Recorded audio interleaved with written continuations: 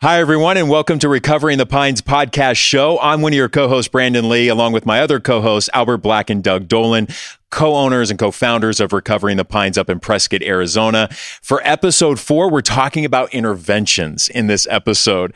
Okay, so let's dispel what people see in the show, intervention, compared to what it is really like when you go out there and do an intervention, because you guys do them all the time. Albert, I'll start with you. Right. Well, I'm kind of the front man. I get the calls, 90% of them. I get calls from moms and wives, and, I've gotten calls from kids of parents, and it's really about education. So people are calling and they're in crisis. It's chaos. And, typically people, they just call a treatment center and it's like, come on down, show your insurance card and you're in. We don't do that. I want to educate you. If you call me and ask me how much does it cost and how long is your program, you're asking the wrong questions. You need to find out about our program, if this is a good fit.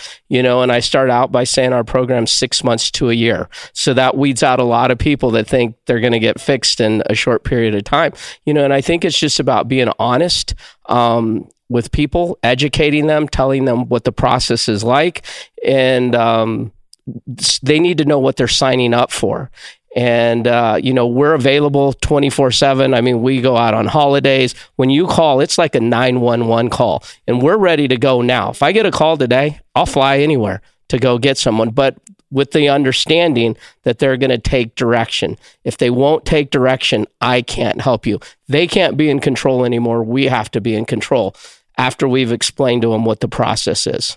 So what does that look like, Doug, when you guys enter someone's home? And I think what's really going to be something important that we talk about today is what is enabling versus helping. Albert just spoke about the educational piece of an intervention. And through my experience and what I've told families, the intervention in and of itself, the actual act of the intervention, is less about the addict, and it's more about the friends and the family of those surrounding that person, getting them to understand how their actions and their behaviors are enabling their loved one to continue down this destructive path of addiction. Yeah, that enabling portion is huge, because it's not just the education, it's also realizing, listen, we need to have a plan in place, because we hope that your individual will say, yes, I'm willing to get well, and you better have something that you can get into action right away. Because if you have a gap in time, they're more likely to go back out, find a reason to, decommit to wanting to do this. And so that's where the enabling portion comes in with the family. If the family gives them an out, we're all wasting our time, because in that moment, unless the individual has asked us to come and they're really at that point of brokenness and they just have some curiosity about the program, there's going to need to be some kind of containment from the family saying, listen, if we've been paying for certain things, we love you, but we're not paying for it anymore, because you've just gone out and you've hurt yourself even more with this. If they're giving them an out, we need to close that door to whatever that is, because again, that individual, whoever we're coming to do the intervention with, if they know, hey, it's Aunt Susie or it's Uncle Joe or whoever, if we don't close that door, when they get squeezed, they're just going to go look for the path of least resistance. And I think education is so important, and just even understanding what is enabling versus what is helping, right? And so parents are like, well, yeah, of course, I'm still paying their rent. I don't want my child to be living out on the streets, right? And I would look at that parent and say, you're just giving your son or your daughter, your loved one, a place for them to use drugs. Right. We pay their cell phone bill because we want to be able to get a hold of them. Yeah, well, you're also paying for your child to call their drug dealer and call their drug using friends and do those things, right? Without any restrictions or a commitment to anything. And I've told a family before, and I said, okay, you're paying their rent. Okay, well, how about we pay their rent at a sober living, where it's guaranteed to have structured living and your son or daughter has to go to a meeting? Like, why don't we transfer some of that rent money into a sober living, and having them understand and open their eyes versus what is enabling and helping, because the things that they're doing, they truly think are helping. And to get them to understand, dude, you're about to send your child or your loved one to the grave faster than you think. Right. Well, they're loving their kids to death or their loved one to death. And it's really about, pointing out the cost. Everyone always counts the cost of what it's going to cost to go to treatment. Oh, I don't want to spend that. But there's a cost if you don't. And so you have to explain that to them, what the cost is. But I think some families, they've spent the money on those 30-day, again, it goes back to that, the failure of our healthcare system, right? Of getting people to buy into what really works, because so many parents are like, yeah, but we've done the treatment, we've done the 30 days, we've done that, we've forked that over. But it's also getting the person now away from the family. Let's look at the addict during the intervention, and what's one of the pushbacks I'm sure you get? Oh, I can't pack up my bags and leave my job for 6 months. I'll get fired. I'll lose my job, right? Yep. I'm sure that's the pushback you guys get. And getting that person then to understand, yo, bro, if you don't do this right now, you ain't going to have that job to lose in 6 months. Like, it's already going to be taken from you. Right. Well, what I'm thinking right now, people, they think about their jobs. They think about relationships. These are the things we take away. We take away your job. We take away the relationship. We take away your gadgets, phones, and we take away your car. And so we just got to strip you down to nothing. And that's, people will hang themselves over those types of things. But none of those things are going to save you. All those things are great if they're used properly. But you have all those things now and your life's a mess. Those things aren't going to get you well. And in those different situations, going back to what's the difference between enabling and what we're looking on having them do is two things. Can you take responsibility and get into healthy action? I need to, both for the family and for the individual. And in those cases, if it is the jobs, if it is the finances, the relationships and all of that, you're already gambling with that. Like you said, is if you stay on this course, you're probably going to lose that stuff anyways. And it's probably worse off than what you already realize. And so now you have a shot, if I make a shift into getting well, that I can actually maybe save my job, I can save my marriage, I might be able to heal my relationship with my finances and these different things. But on the path that they're on right now, it's all going to come undone.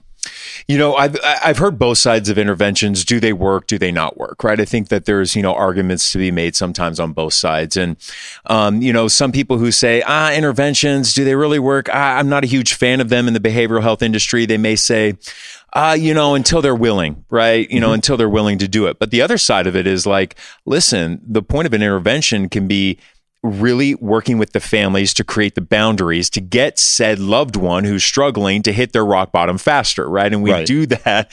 So my pushback to those who say, do interventions really work? No, not if they're ready and willing.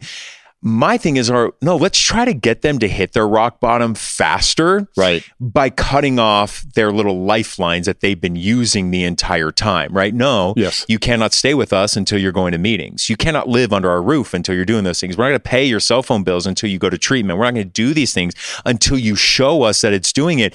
And at first, they're going to couch surf. That's what they're going to do. Well, I'm going to go stay at Billy's house, or I'm going to go stay at Jane's house and live with her for a while until Jane sit there and go, get the hell out of my house. You've been here for a month. Eventually, you're going to run out of waves to ride, from couch surfing so much, you're going to end up homeless. And I think that an intervention can be really just let's get them to hit their rock bottom and get them to hit reality real quick, right? So that they are then willing to surrender. Right. That's exactly right. So, when I get a call and I'm talking to a mom and you're exactly right, they're paying their rent, they're paying their car. It's like, if I could do that and get high, and live in a nice house, it's like, why wouldn't you? So you have to take those things away.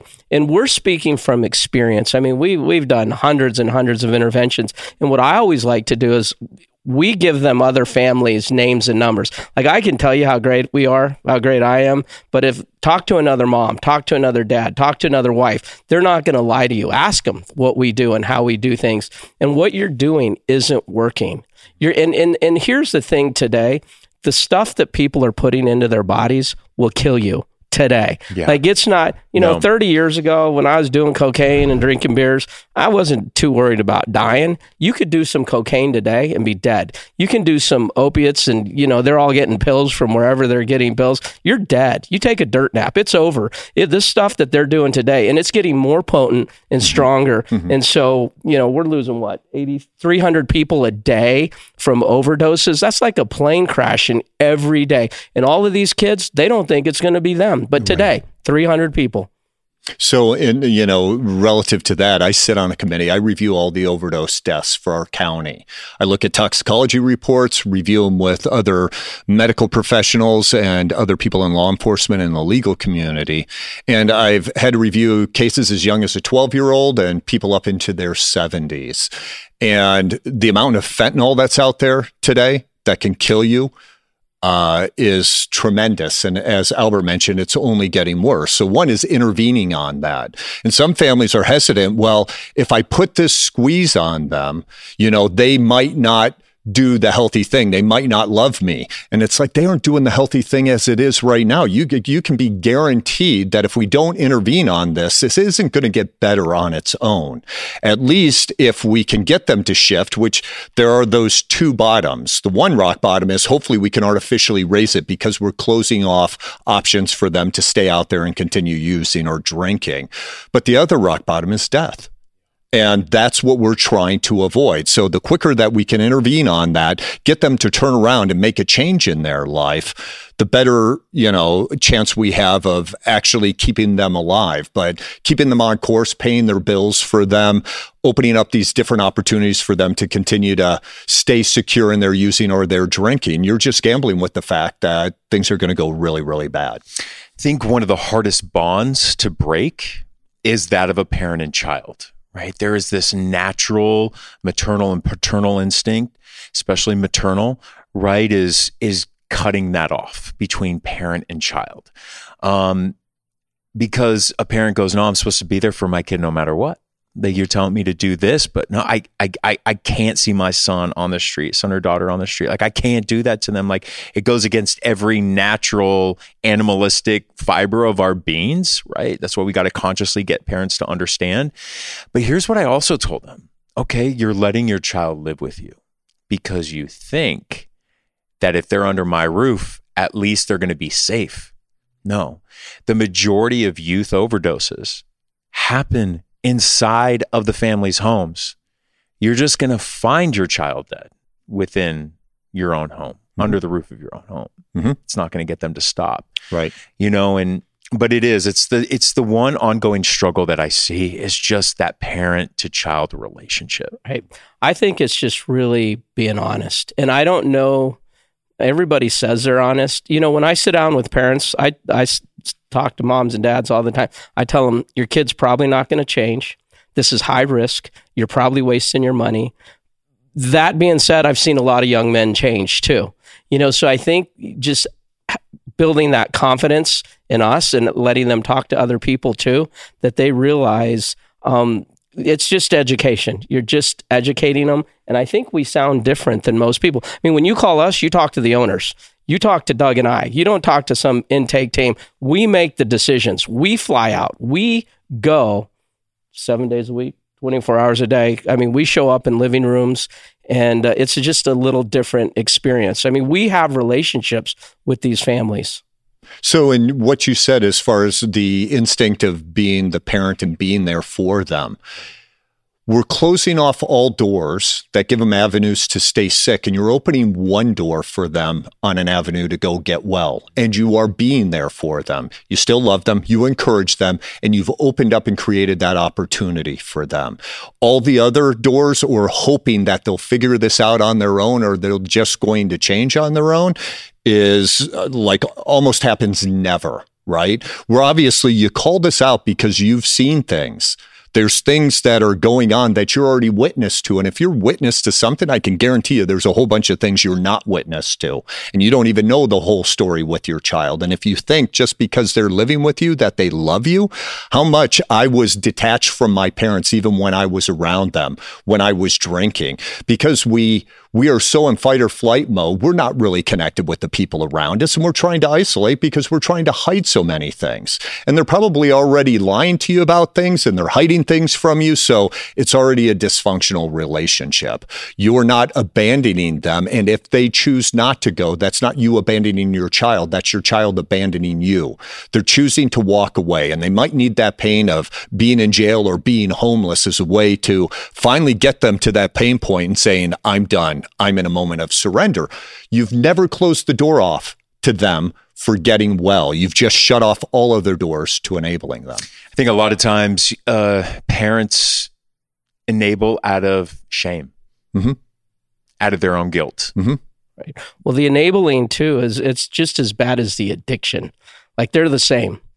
You know, the addiction's obviously bad, but the enabling's a sickness in itself. Because I think it's also important too, that while the family member's in treatment, that the family is also being educated, right? This isn't like my son or daughter is an alcoholic or a drug addict, go fix them. And that's it. Like the healing journey and the treatment program isn't just, no, we're not just going to say Johnny, for 6 months to a year without working on you, the family as well. Yes. Right. And with Johnny having been sick, how has that changed you in the way that you've changed the way that you've gone about and lived your life, or how you perceive things? Or maybe the way you've lived life has one of the cause reasons as to why Johnny is sick. If you don't figure that out, when Johnny gets back, what's changed? Right. Yeah. It's also a reflection point of, we're not blaming you, but also look at you as to why Johnny ended up the way he did. Yeah. Albert talked about honesty. There's that rigorous honesty. Blaming people doesn't create a situation where people are usually willing to get well. Right. Like that's not a healthy way to get people to where we need to get to.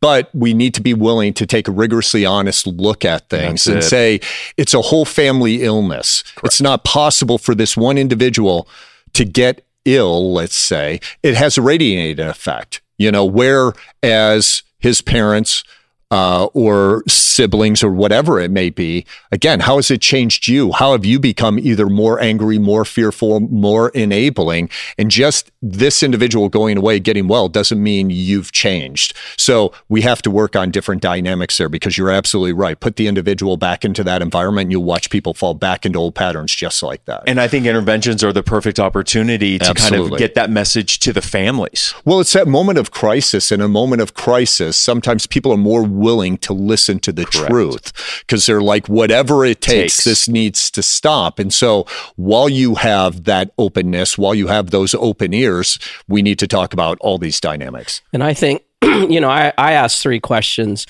do you have a problem? And usually that's a no-brainer. Yes. Yeah, it's a rhetorical. Do you want help? And everybody says yes. This is the hard one.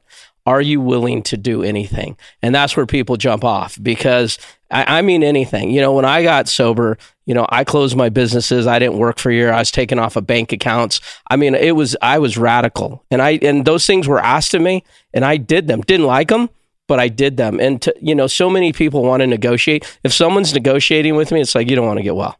I just know. Like, if you have a plan, if you're telling me what your plan is, you don't want to get help. And if you won't listen to me, when I talk to parents, they're in crisis. This is what you guys have created.